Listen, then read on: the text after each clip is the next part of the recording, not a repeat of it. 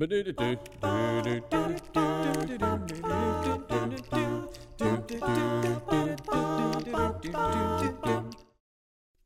there, welcome back to the podcast. This is Jonathan Edwards, pureandsimplebible.com, and I am really thankful to have an opportunity to talk to you one-on-one today. No guest, and so it's just us talking, and it's the new year if you're listening to this in a somewhat chronological order. I'm recording and sending this out at the beginning of 2023, and if you're listening to it later in this year or the next or far into the future, then maybe it's a glimpse into where we were during that New Year's time.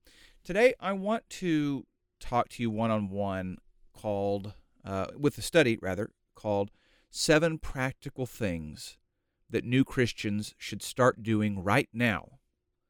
And very long title, I know. But this is actually a booklet that Pure and Simple Bible has, and I'll do my best to have it linked on the website where this podcast is. So if you're interested, you could go there and find and download this workbook. But it's a little half-sized. I'm not sure how to describe it, right? So if a piece of paper is 8.5 by 11, then that 8.5 is divided in half, hot dog style. So whenever you print these, you get 2 booklets at a time. And when I wrote this years and years ago, it really was intended to be helpful for people who have just been baptized and now they're kind of like, what's next? But here we are in a new year when we're making resolutions, and I was just looking at this info yesterday, and I thought, hey, that's actually pretty good for New Year's resolutions. And so there are 7 things that new Christians should start doing as soon as they're baptized, but there's also 7 things as we maybe think about new year, new goals, that we could start this year. So if ever any of us, whether you've been baptized for a year or whether you've been baptized for 100 years, any of us can meditate on these things and start doing them anew. So think about that. It's important for me to tell you that baptism isn't the end of someone's spiritual experience. In fact, it may be the end of a life that was lost in sin, and once you've believed in Jesus, you've repented of that sin and confessed His name as the Son of God, and you're baptized. You're dying to self, but now you're living for Christ. And I really want this booklet to be like a conversation starter. And I know that every congregation has their own preferred steps for how to mature new members, how to study with older Christians, reading plans, etc. So I really just hope this is a helpful resource to add to that. And I challenge you, listener, whether you're at the beginning of your Christian walk or you've been in it for a long time, or even if you are considering becoming a Christian, what are some things that we should start whenever we're ready to begin anew? I love 2 Corinthians 5:17. It says, "Therefore, if anyone is in Christ, he's a new creation. The old is past. Behold, the new has come." So, if you've counted the cost and you're ready to commit a life towards Jesus, what are some things that you could start doing to grow spiritually and mature right now? Let's jump in. We have 7 things that we can do. The first one is pray without ceasing. That's right. I simply want to challenge you to talk to God, and that through the revelation of God's Word, we can know what God expects, and one of the things that He expects is prayer. Let's see. 1 Thessalonians 5, verse 16 through 18 says, "Rejoice always, pray without ceasing, in everything give thanks, for this is God's will for you in Christ Jesus." Part of God's will for all of us who are believers, and if you're starting your journey, then I want you to know this, is that we need to pray.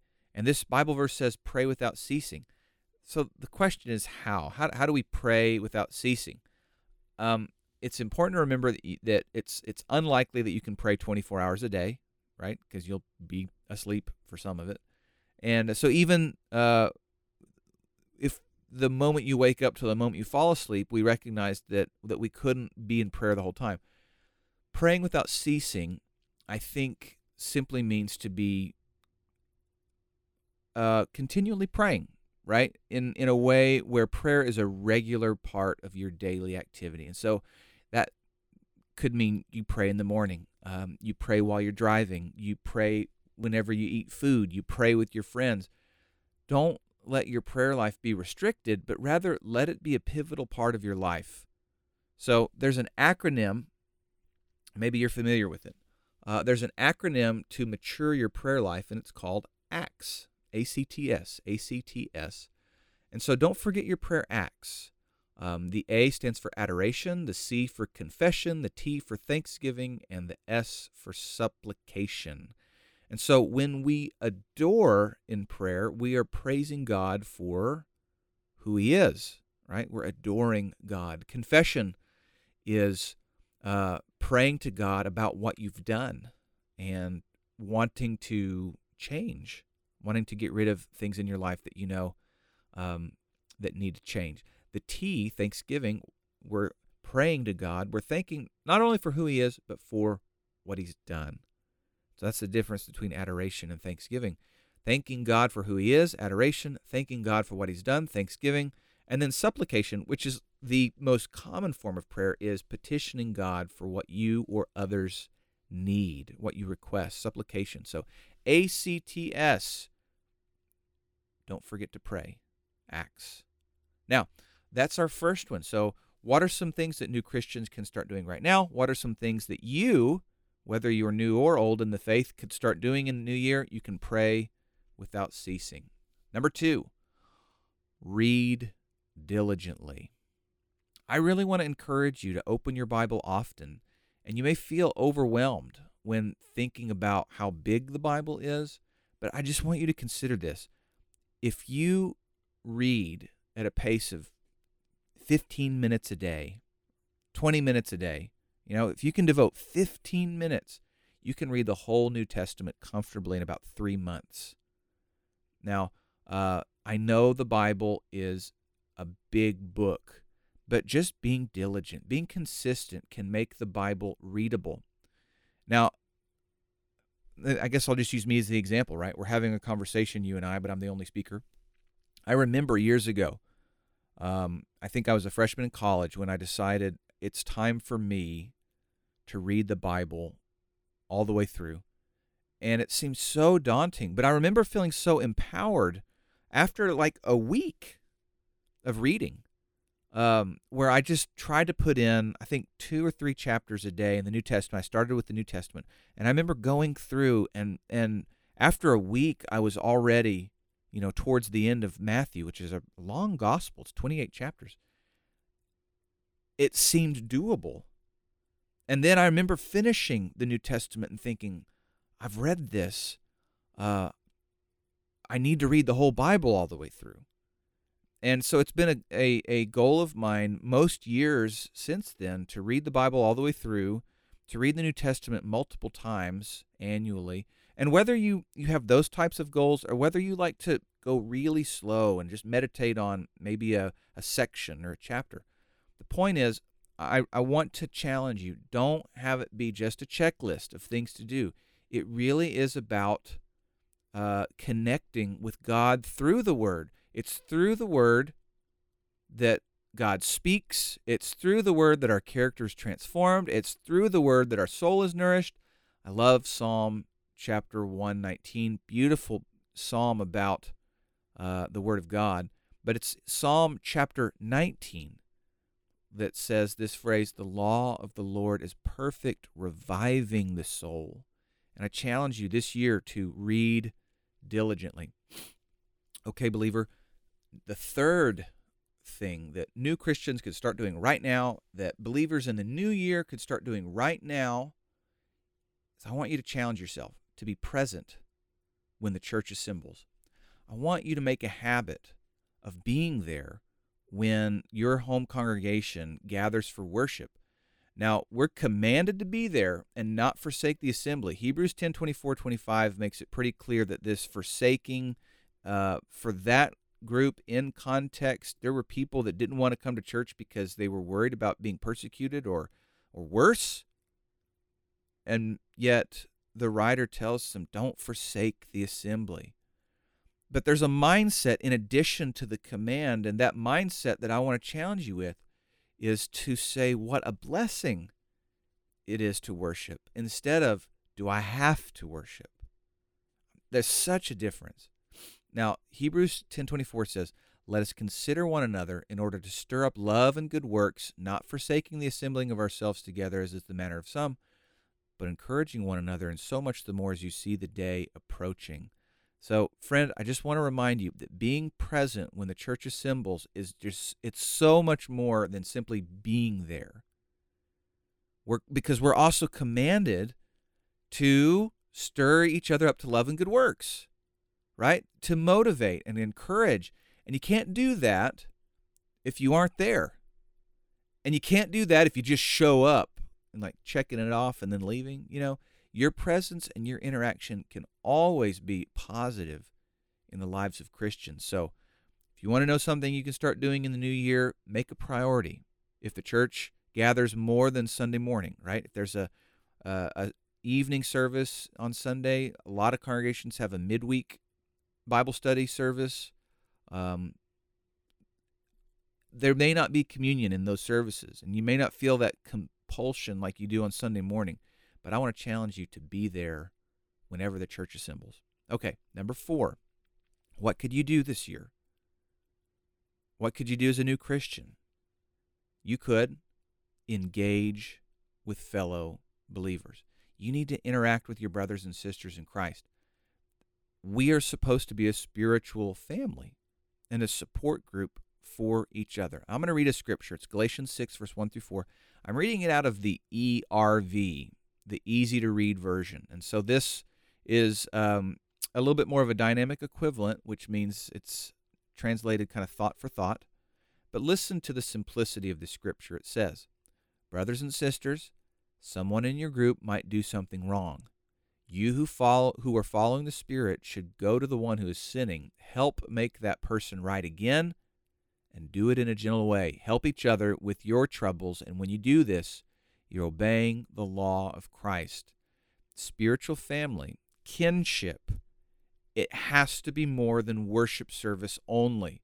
So I want to challenge you as far as this engagement goes. Have people over. Maybe it's dinner. Maybe it's social events, or just spending time together. It is easier. It is so much easier to spiritually lean on others when we have trust and a good relationship. I'm not saying that people outside the church you can't be friendly with, you can't be friends with, you can't have common interests with, but I am saying that our best friends, our dearest ones, ought to be Christians because we are going through spiritual life together. All right, number 5. Let's see, how much time have I been jibber-jabbering with you? Not too long, but I might go ahead and review 1 through 4 if you're listening and you're driving in your car, and you're not able to maybe jot these down if you wanted to, so I want you to put them to memory.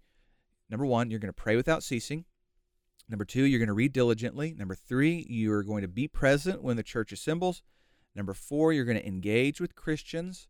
And number 5, if you are a new believer and you're thinking about ways that you can now grow with Christ, again, if it's a New Year's resolution or a new time resolution for any believer, number 5, you need to flee sin. Just because we've been forgiven doesn't mean we're immune to temptation. And Christians have made a life commitment. And friend, you've made a life commitment to Jesus. And part of that is avoiding sinful behavior. Romans chapter 6, verse 2 and 3. So how can we continue living in sin?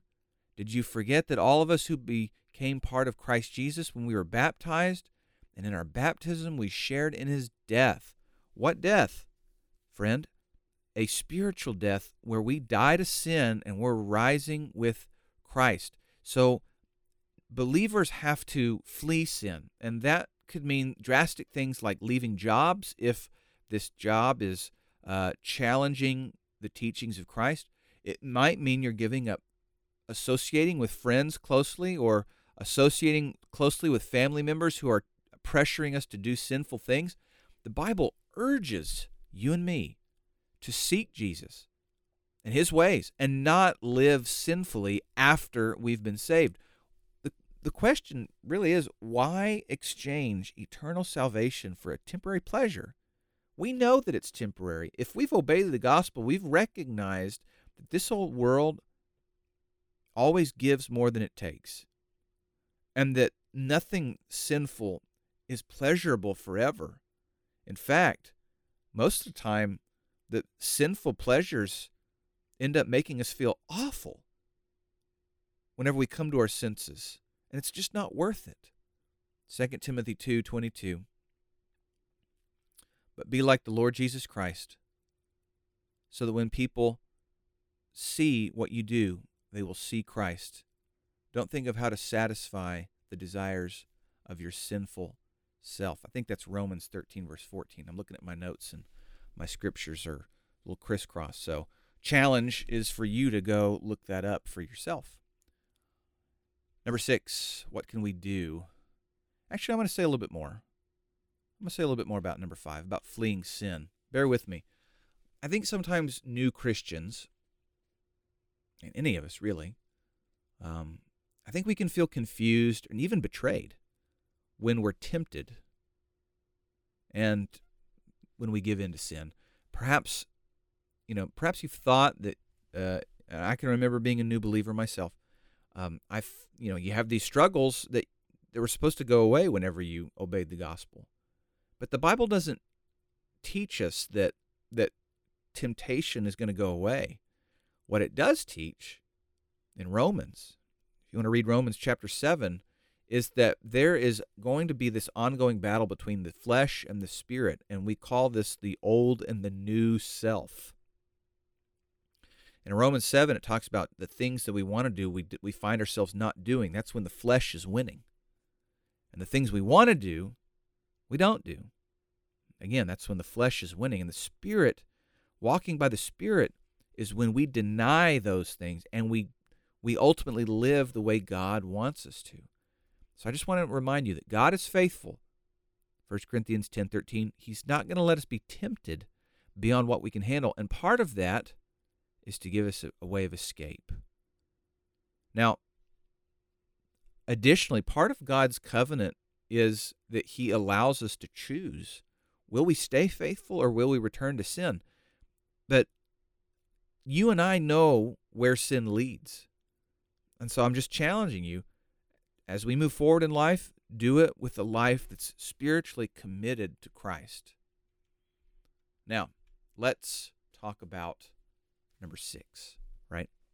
What can you do this year? What can you do as a new believer? What can you do as an old believer? You can tell someone about Jesus. That's what you can do. By talking to others about Jesus, there's an energy, an excitement. I wish I could quantify it. I know it's a subjective thing, and so it's kind of hard to objectively talk about those subjective experiences.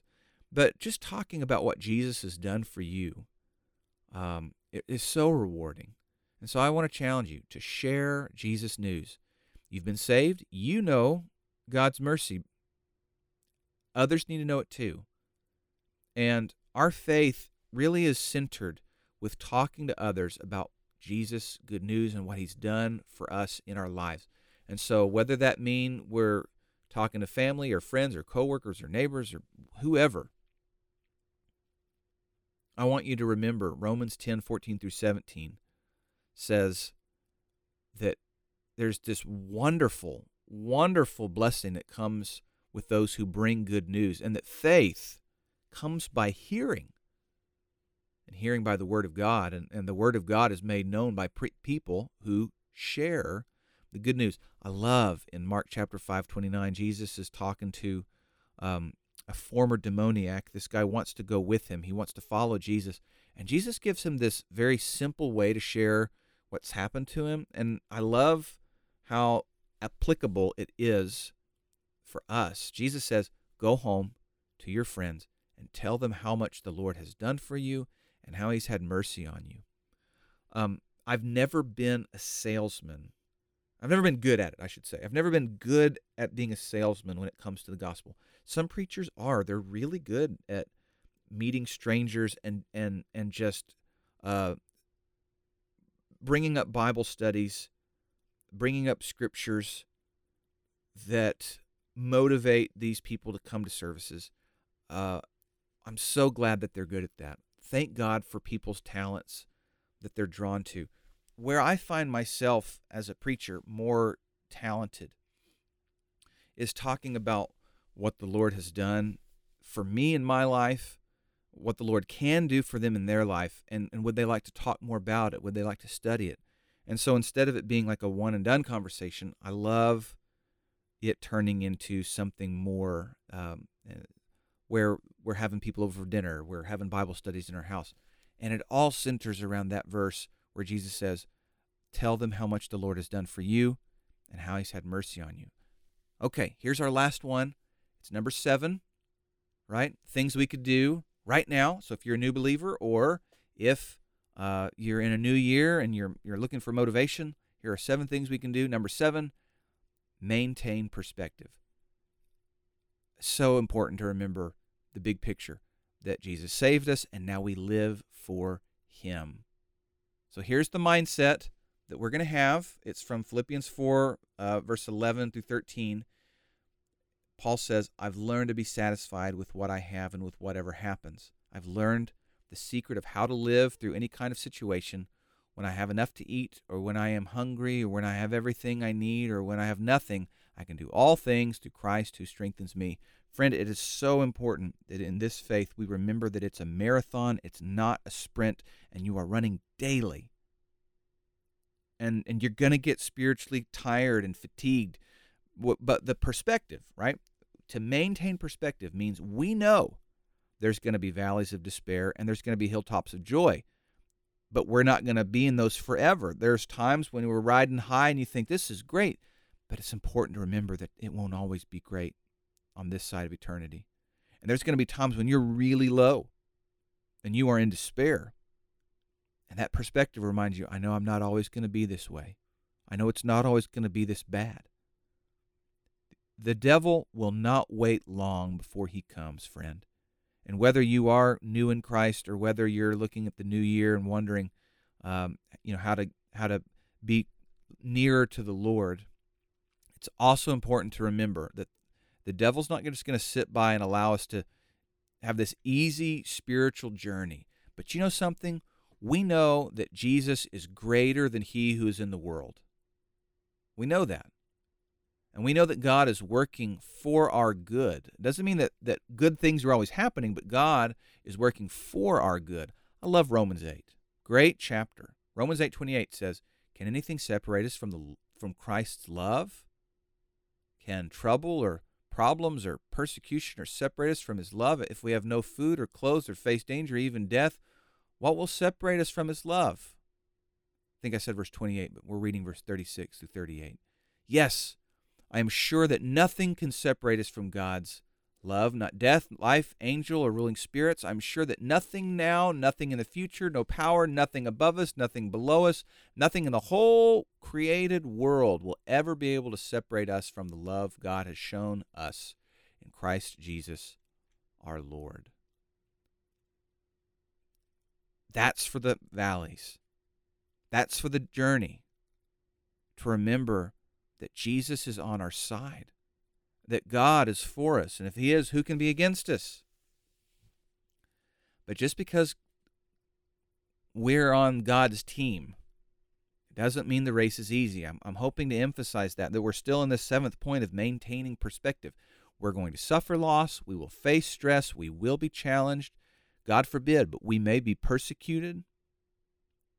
Believers around the world, I don't know who all listens to this podcast. My audience, I believe, primarily is a Western audience, specifically living in the United States. But around the world, believers are persecuted. 2 Corinthians 4:16 says, and that's why we never give up. Our physical body is becoming older and weaker, but our spirit inside us is made new every day. We have small troubles for a while now, but these troubles are helping us gain an eternal glory. That eternal glory is much greater than our troubles. The reality is that while we are in this side of eternity, the challenges may be very real. And so you live daily life with a transformed and a regenerated heart. doing mundane, normal things. I'm going to tell you, when you're baptized and you're riding that high, you think the whole world is just going to explode in glory to God. But then you know what happens? You still got to go to school. You still got to go to work. You still got to be in relationships with people that sometimes are challenging. And what I'm here to tell you is keep going to school, keep going to work, keep being effective in your daily tasks and in your relationships. And remember that you are salt and light to a lost and dying world. Salt that reveals this beautiful flavor of the gospel. Light that reveals the dramatic truth of Jesus Christ. The change in your life, it can be dramatic when you're baptized, but now be prepared for that continued change, this metamorphosis where we're slowly over our whole life becoming the person that God has molded us and continued and we're continuing to be renewed. I want to read a few scriptures to you as I end this little conversation. I love 2 Corinthians 5:17. Therefore, if anyone is in Christ, he's a new creation. The old has passed away. Behold, the new has come. Galatians 2, verse 20. So I am not the one living now. It's Christ living in me. I still live in my body, but I live by faith in the Son of God. He is the one who loved me and gave himself to save me. I love these scriptures. I love these thoughts. I'm going to read them to you one more time. What are some things that you could be doing right now? In this list, you may have noticed there's nothing that was dramatic as far as, wow, I never thought about that. And I think sometimes we forget that, I know I do, where we're looking for some magic formula of how to suddenly be more spiritually minded. We're looking for this secret knowledge, secret way to figure out God's way.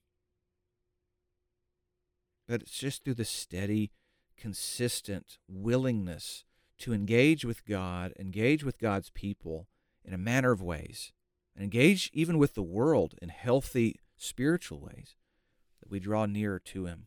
Friend, you can, 1, pray without ceasing. 2, read diligently. 3, be present when the church assembles. 4, engage with Christians. 5, flee sin. 6, tell someone about Jesus. And 7, maintain perspective. And by doing these things, you're going to be better for it in the year ahead. You're going to be better for it in your spiritual walk. So I challenge you to start doing these things right now. That is our discussion today. I hope to have guests in future episodes. I'm grateful for this conversation. And I will do my best to have this little booklet linked so you can have the PDF. These are designed to be where you just print them double-sided, you cut them in half, hot dog style, staple it down the middle, and you've got booklets to share with other people. So check it out at www.pureandsimplebible.com. And until next time, always remember, God loves you very much, and I do too. Lord willing, see you soon. Well,